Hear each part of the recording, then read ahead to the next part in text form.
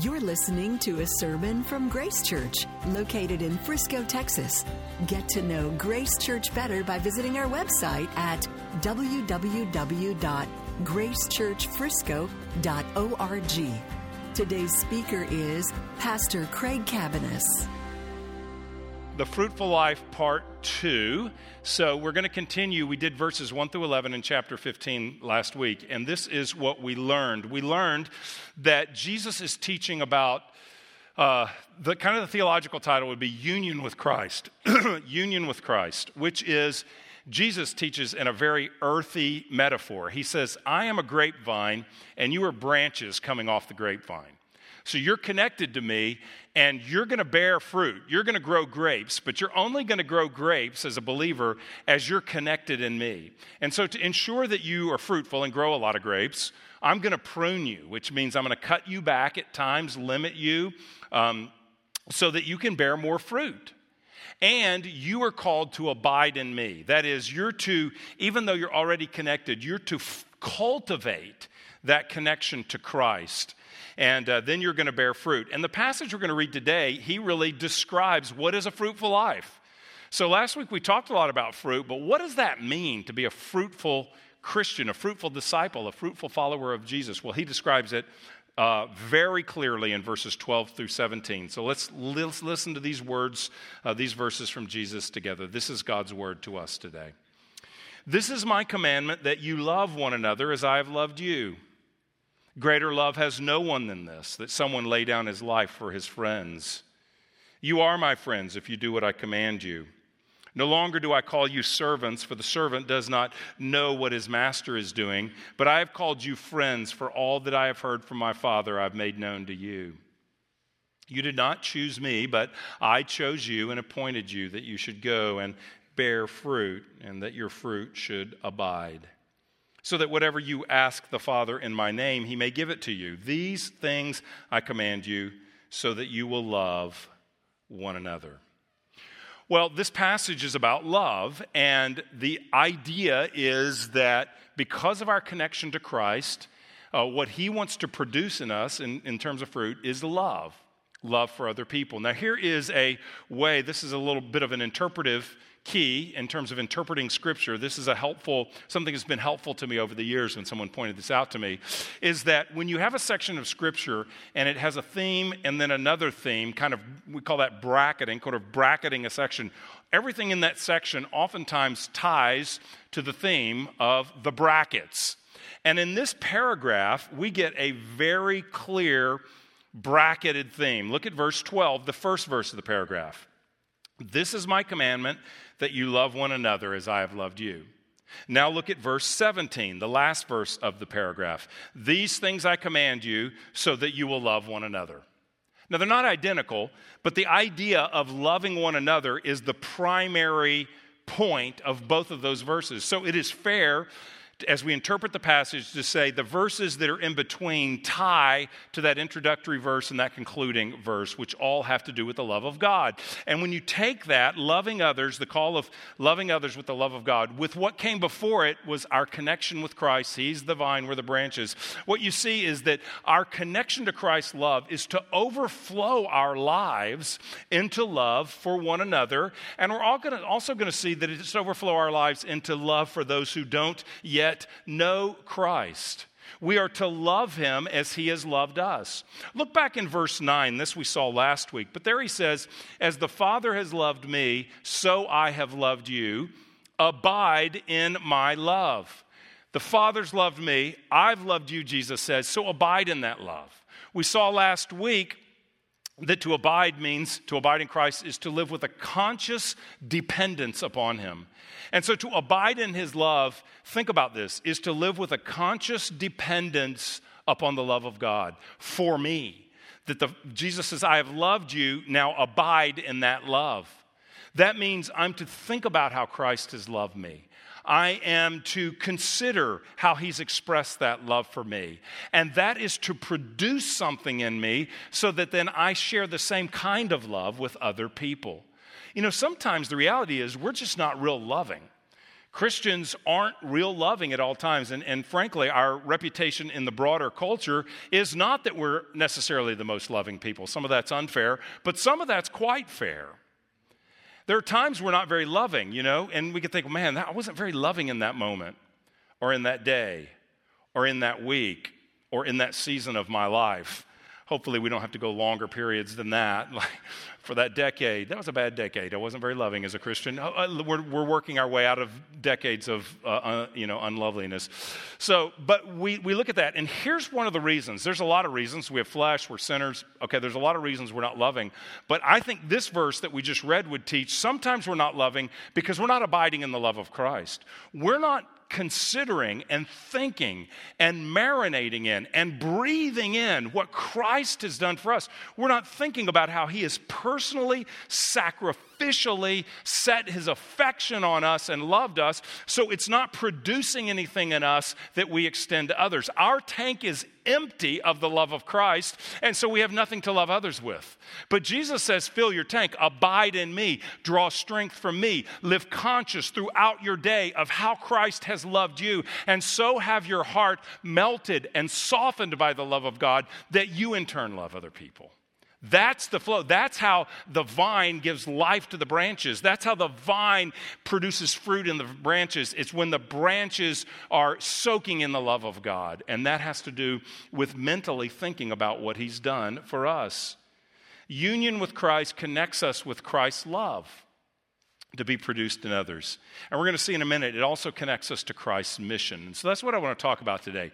Union with Christ connects us to his love, and it connects us to his mission. First of all, his love. Last week we saw we already have a vital union with him, and yet he tells us to abide in his love. And sometimes abiding can seem sort of impractical and mystical, and what is that? But there is a very real street-level value to abiding in his love, and that's this, that as we abide in his love, it produces love for others in us. That is the goal. And he gives us, in verses 14 to 16, 3 examples. This is very concrete. 3 examples of how he's loved us. So he says, you love others as I've loved you, and let me tell you how I have loved you. He gives us 3 examples. Here's the first one in verse 14. You are my friends. No, let's go to verse 13. Greater love has no one than this, that someone lay down his life for his friends. The first way Christ has loved us, he's laid down his life for us. He's laid down his life for us. This last week, sadly, was another grievous example of a school shooting. This time, it was at the University of North Carolina when a gunman broke into a classroom and started firing. And as I read about that this week, I came across a story of a student who was there and paid a price with his life to ultimately provide safety for others. This is an article I read about it. When a gunman opened fire in a University of North Carolina at Charlotte classroom, sending people diving for cover and rushing toward the door, student Riley Howell charged and knocked into the shooter, police say. Howell died for his efforts. Shot by the gunman, he rushed. But he was the first and foremost hero in bringing Tuesday evening shooting to an end, Charlotte-Mecklenburg Police Chief Kerr Putney said. He took the fight to the assailant, Putney said Wednesday. Unfortunately, he had to give his life to do so, but he saved lives doing so. Putney said the 21-year-old Howell, one of 2 people killed in the shooting, knocked the gunman off his feet and helped lead to his capture. An officer ran into the classroom, disarmed the suspect, and arrested him, police said.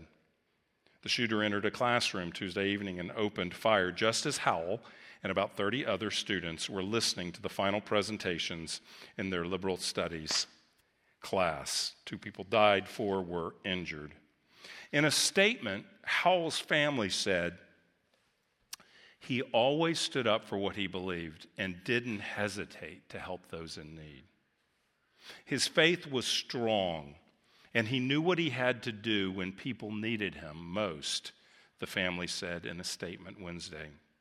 He was always the guy you could count on, and he delivered. He put others before himself, one of his sisters, Juliette Howell, told NBC. He always has. It's powerful. He's always put others before himself. And in this case, it cost him his life, but it certainly saved the lives of others.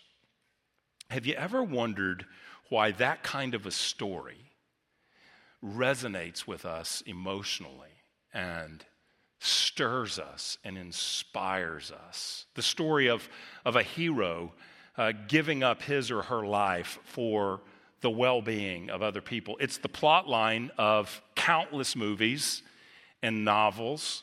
It's the stuff of documentaries that moves us when we see soldiers in military combat or first responders, firefighters or police in a tragic context, or rescuers who ultimately lose their own life trying to save somebody else from drowning or fire, whatever the case may be. Those kind of stories move us. And the reason, I believe, is because we are hardwired in the constitution of our very beings to be moved by that kind of story, because that is the story of God. That is the story of God imprinted on every soul as we are created in the image of God. The story of the Bible and the story of the universe is of God coming himself, becoming man in the person of Jesus Christ, to rescue people in their helplessness. To not just rescue them by giving them a helping hand, but to rescue them by laying down his very life and dying as a substitute in our place. And as fantastic as the example of Riley Howell is, and I don't mean to take anything away from his example or anyone else's example who've laid down their life for someone, the example of Jesus Christ far surpasses them all, because the example of Jesus Christ is God himself, who has come to us, a rebellious people who have denied his word and his law and his rulership, and have said, we will live as we choose to live. Yes, God, you have created us. Yes, God, you have provided blessings for us. But no, thank you, God. We will live for ourselves. We will create gods of our very own and worship our own purposes and goals and philosophies of life. And God comes to those very ones that have rebelled against him. And he takes, in the person of Jesus, he's nailed to a cross, takes our sins upon himself, and dies for us with words like, Father, forgive them, for they don't know what they're doing. This is God who holds the law and says, if you are guilty of the law, you will be punished, you will be condemned, you will be damned for eternity. This same God who establishes the law comes and pays the price for our sin. This is astounding good news. And the reason stories of sacrifice motivate us is because that is the very heart of God. And Jesus says, this is how you know I love you. Greater love has no one than this. That is the motive of his sacrifice, so that someone laid down his life for his friends. And so you love one another. So what does that mean? Most of us will not have a moment like I just read about. Most of us will not have a moment where in a split second we need to make a choice, take a bullet so that others may live, or not. Most of us will never stand in front of someone and offer our lives physically as in a moment of tragedy like that. Most of us will never, maybe no one in the room will ever face something like that.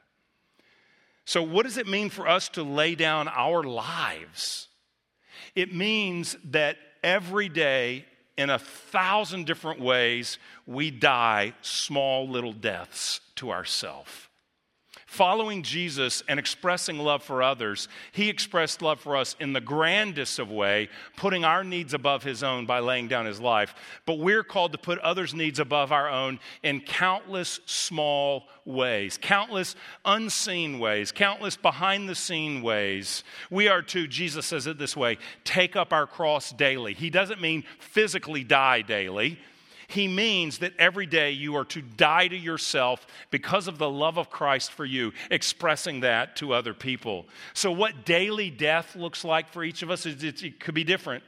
But it means preferring people above ourselves. It means taking time when you don't have the time to actively listen to a lonely person. That lonely senior or that lonely young person or whoever it may be, your lonely friend. It's actively listening and taking an interest and making time for focused attention and care for someone else. It means reaching out and including someone socially who lives on the margins, by virtue of their socioeconomic status, or maybe their race or something else, maybe their disability or whatever. It's reaching out and including those that society, for whatever reason, may exclude. It's providing physical help to someone when we are tired and don't feel like it. Yeah, so we read that and go, okay, well, yeah, if a shooter ever shows up, I'll give my life. Okay, that's wonderful. It honestly is. But between now and that time, there's dishes that need to be done. There's kids that need to be put to bed. Okay, so sometimes this is practically worked out. If you're a guy, if you're a dad, it's when you come home and you don't want to have another conversation or you don't want to get out of your lounge chair because you are mentally and physically tired. It means getting up and saying, I'm going to die to myself for the good of my spouse and my children. That's what it means in very tangible ways. As Christ has loved us, may his love motivate us and change our mindset and change our expectations so that we love those closest to us in a situation like that. It means inconveniencing ourselves. What is it to lay down our lives? It means inconveniencing ourselves in numerous ways. It means overlooking a minor offense when someone has offended us. It means overlooking that because what has Christ overlooked in my life? And it also means confronting someone out of love on a more serious offense, out of love for them and their well-being, speaking the truth in love. So sometimes it means dying to myself and taking a risk of communicating a concern or a correction to someone. Laying down our life means oftentimes death to our pride. It means dying to my pride and asking forgiveness, owning what I did and asking someone's forgiveness when that is the last thing in the world I feel like doing. It also means extending forgiveness to the person that I would like to nurse a grudge. I would like to hold it over their head a little bit longer. But how did Christ relate to me? He laid down his life to forgive me, and so I gladly am to extend the same forgiveness that Jesus has extended to me. Loving sacrifice, laying down our lives, is not usually about physical death. It's usually about sacrificing something precious to us. Here's what I find. Loving others often comes at the expense of my own idol. It means that I've got to tear down an idol and worship Jesus and love him as he's loved me and express love to others. The idol of comfort is a big one. But when I think about my life, our culture, the environment we live in, one of the biggest idols is our time. Many of us we press ourselves so much that time is the most valuable commodity we have. Our calendars are full, our activities are full, and it's sometimes even a badge of honor. Wow, I'm really busy, as if that means we're important when it may just mean we're stupid and we're doing too much stuff. Sometimes it's a badge. We hold it out like a badge of honor when it should be a declaration of our shame. We should be asking forgiveness because I don't have time to do what God wants me to do because I filled my calendar with all this stuff that I think I want to do or somebody else thinks I want to do, and I got to please them, right? So it's our time is so valuable. I find that when I can give time to another person, that is sometimes the most precious gift we can give. You never get that back. You've only got so much of it. And when you give it to someone, to listen, to help, to befriend, to serve, when you are the ears of Christ to them, when you are the hands of Jesus to serve them in some way, the feet of Christ to go to them, when you give your time for someone, that is a way to lay down your life and for me to lay down my life. Another one is our money. We do live in a consumeristic culture, and we want security in money. We want stuff and things. We want marks of status to win the approval of others, or at least not to fall below the baseline of what's expected in Frisco, Texas. At least not to stand out as someone who doesn't have what you're supposed to have to live here. And so the same thing, when I give of my money, both funding the ministry here of our family life together as a church and our mission, giving to someone specifically who has a need, treating someone, buying something for someone or their children who's in a tough situation, communicating love through a meaningful gift that I give to someone, whatever it could be, when we give of our time and when we give of our finances, that is tangible ways that we lay down our lives. And the issue is that many of us have no margin in our lives on either way. Our calendar is slotted full. And we're up to our eyeballs in expenses or over our eyeballs drowning in debt. And so we have no margin time-wise, no margin financially, so we can't lay down our lives. We're just trying to survive. Now, obviously, we can lay down our lives in other ways. There's many ways that we can lay down our lives in terms of giving our serving other people, for sure. But those are two big ones. And so I was thinking about that I need to have margin with my calendar, and I need to have margin with my budget so that I'm able to make meaningful sacrifices for the benefit of other people. This summer, we're doing summer classes, and we have a class that I think would serve in each of those areas. We have a finance class we're doing this summer. If you don't have margin in your finances so that you're not able to be I know you want to be a blessing, but you're not able to be the kind of blessing you want to be because you know God wants you to be, then I would take that class. You can sign up online, and it'll help you this summer with some hands-on tools. We're also going to have a class that Aaron's going to teach on productivity. How can I be fruitful in my life? What does it mean to organize and prioritize my life biblically so that I'm productive and bearing fruit in the things God calls me to? What does that mean? Those are two classes you could take and really benefit in the area I'm talking about right now. So I'm trying to be tangible, practical. What does it mean to lay down our lives? It means all that and more, I'm sure. Number two, how has he loved us? If we're to love others as he loved us, he's made us friends. He's made us friends. Greater love has no one, verse 13, than this, that someone lay down his life for his friends. You are my friends if you do what I command you. No longer do I call you servants, for the servant does not know what his master is doing, but I've called you friends.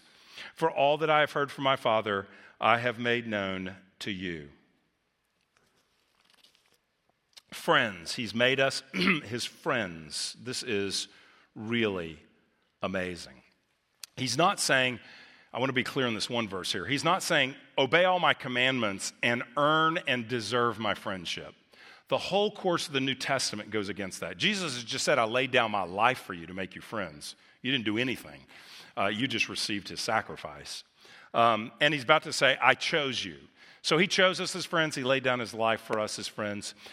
We are his friends if we keep his commandments, mean you really show that you've come into a union with me and a friendship relationship with me if you live a life that reflects what I'm about.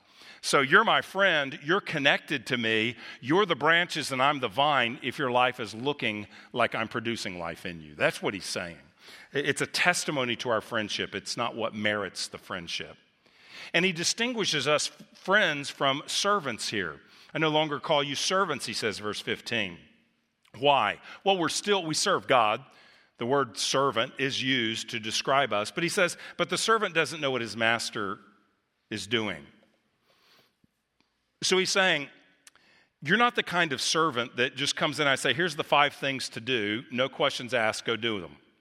You're not like just some hired hand. We're in relationship. And I have revealed to you what my Father is doing. I've taken you into my confidence. I've cared for you. I've told you about the kingdom of God. With them, he's explaining parables in private. With us, he's explaining parables in public in the scripture, so we get all that. But he's saying, I'm drawing you in. I'm teaching you about the kingdom of God. I'm welcoming you into my family. I am reconciling you with the Father. We're going to see in a minute. I'm calling you to the mission that I am about, to include you in the mission. And so this is what he means. You're not just out doing things like a servant. We're in relationship together. In the Old Testament, only Abraham and Moses are called friends of God. In the New Testament, Jesus said, everyone that believes and follows me, it's going to be a life-giving union, a life-giving connection, like a grapevine and its branches. It's going to be life-giving, like a friendship where I tell you the purpose of God. It's that kind of a relationship. This is astounding. Friend of God. I mean, there's a lot of titles that I think are much easier. When you read the Bible, the loftiness of God, the holiness of God, the grandeur of God, the eternality of God. There's a lot of titles that would make sense instead of friend of God. How about creature of God? All creatures of our God and King. We come in worship. He created us. So creature, yeah, I get that. Subject, I get that. He's the king, we're the subjects. I get that. Sheep, he's the shepherd, we're the sheep. Okay, I get that. Sheep are dumb animals. I get that. Worshiper, okay, I get that. We're here to worship you. You're great. We're worshiping you. Follower, that's what disciple means, a student or a follower. Sure. Believer, yeah, I get that title. I believe in Jesus. Yes, believer for sure. Even child, son or daughter of the Lord, that's an amazing privilege as well to be drawn within his family. But even there, some of you are children that in an earthly way, you don't have a friendship with your earthly parent, perhaps. Or even if you're a parent, a young child, you don't draw them into everything. You do say, just do as I say. We do say that sometimes to little kids, but he's saying it's not that kind. Here, it is, I'm drawing you in as friend. Romans 5 says we were enemies and he reconciled us. What does that mean? We were enemies, and at his initiative, he broke down the barrier and made us friends. We put up the barrier, he broke down the barrier, giving his life, and made us friends. It makes the Christian faith unique. It makes it unique that we have a friendship with God. So, how does he love us? He makes us his friends. He lays down his life. And thirdly and finally, he chooses us. Verse 16, you did not choose me, but I chose you and appointed you that you should go and bear fruit and that your fruit should abide. You did not choose me, I chose you. Now, practically, he chose the disciples. They were out fishing. He said, drop your nets. I'll pick you. Come with me. Matthew, the tax collector, get up and follow me. So he certainly specifically picked them to follow him, but it's broader than that. If you read the scripture, you'll see that everyone who's a believer has been chosen.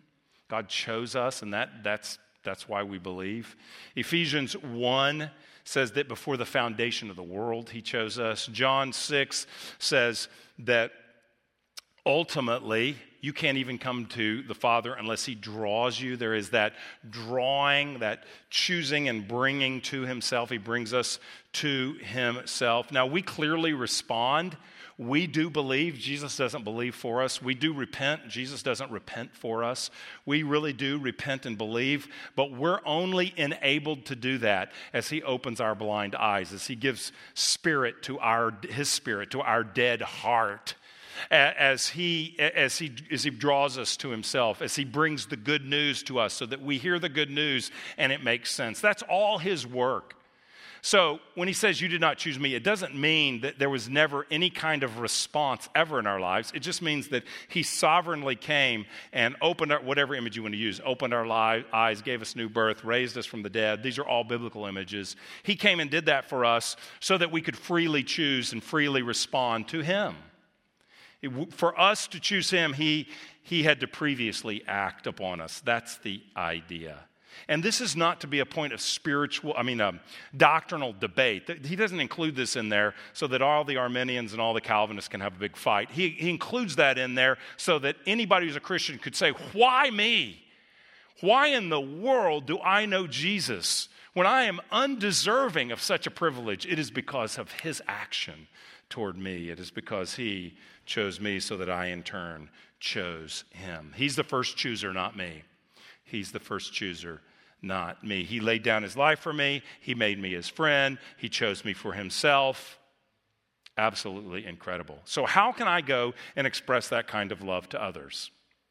Well, all of these are sort of principles. We don't emulate Jesus exactly. No one dies for anybody's sins. No one chose anybody from eternity past but God himself. No one does that. But we can lay down our life for others. We can put others' needs above our own as we meditate on what Christ has done for us. We can pursue friendship with those who maybe aren't looking for friendship. We can act in a friendly manner, being proactive, taking initiative to communicate love to other people. We can do that. He made us his friends when we weren't looking for him. Even when we were sinners, Christ died for us, the scripture said. He made us alive. We were dead in transgression and sin, Ephesians 2. He made us alive. He came towards us with love. He came to us. We can do that, expressing friendship with others. And as the Lord gives opportunity, communicating to them the reason why we've been changed. We love them because they're valuable to God. They're image bearers of God, created in his image. But we pursue them as friends because God has pursued us as a friend. We choose, we reach out, we're proactive. We don't wait for people to come to us. That's an application of that choose thing, I think. We don't wait. We are taking initiative. Lord, how can I serve the people around me? And so this is Christ's love. Love others as you've been loved. He laid down his life, he made us his friends, and he chose us. And then lastly, briefly, we're drawn to Christ's mission. So union with Christ means connection to his love, but it also means connection to his mission. He didn't just appoint us, but he appointed us for a task. I chose you and appointed you. Well, he chose us to be in his family, the scripture says elsewhere, but chose us to know him. But here he chose us, and then he directed us to a very specific task, that you should go and bear fruit, and that your fruit should abide. So it doesn't say mission there, but the idea of going or being sent is all about our mission. So one of the recurring themes in the Gospel of John is that Jesus comes and sends his people. It's a primary theme. So for instance, John 20 is a core verse to the whole book. John 20:21, Jesus says, as the Father has sent me, so I am sending you. So to be sent, it's the idea of mission. The Latin word for sent is where we get our word mission. And so there's this missionary. We're missionaries in a sense, all of us in some sense. We all have a mission, and it's Jesus' mission. If you are in union to him, you're connected to his mission. You can't say, I'm connected to Jesus in my personal life. I'm connected to Jesus in church life, but I'm not evangelistic. I'm not really good around the lost. I'm not really a part of his mission. There's no such thing. If you're connected to Jesus, you're connected to his mission. If you're connected to Jesus, then he wants to give us the heart he has for people who are far from him. If you're connected to Jesus, then he wants to give you the compassion that he has for people who don't know him. And he's put you where he's put you, and he's connected you to whom he's connected you for the purpose of his mission. It's inescapable. You can't just be connected to the parts of Jesus you feel comfortable with. But it's who he is. And so he sends them out. He sends us out. And he sends us out with an unbelievable promise. This isn't just a blank check. Whatever you want from God, just tell him and he'll deliver. It's not some kind of blank check. It's in a context. The context is mission. You did not choose me, I chose you and appointed you. So here it is. The context is, I appointed you to go and bear fruit, and that fruit would remain. So that whatever you ask the Father in my name, he may give it to you. This is a prayer that he's saying, I'm giving you the authority, I'm sending you to bear fruit in my authority, connected to me, and I'm sending you with power. I will meet your needs and answer your requests in that process. So it's not just say, hey, I got my Christmas list, and God, here's all the stuff I want. It's not that. It's God will meet your needs as you are about his mission. When you have need, he will give it.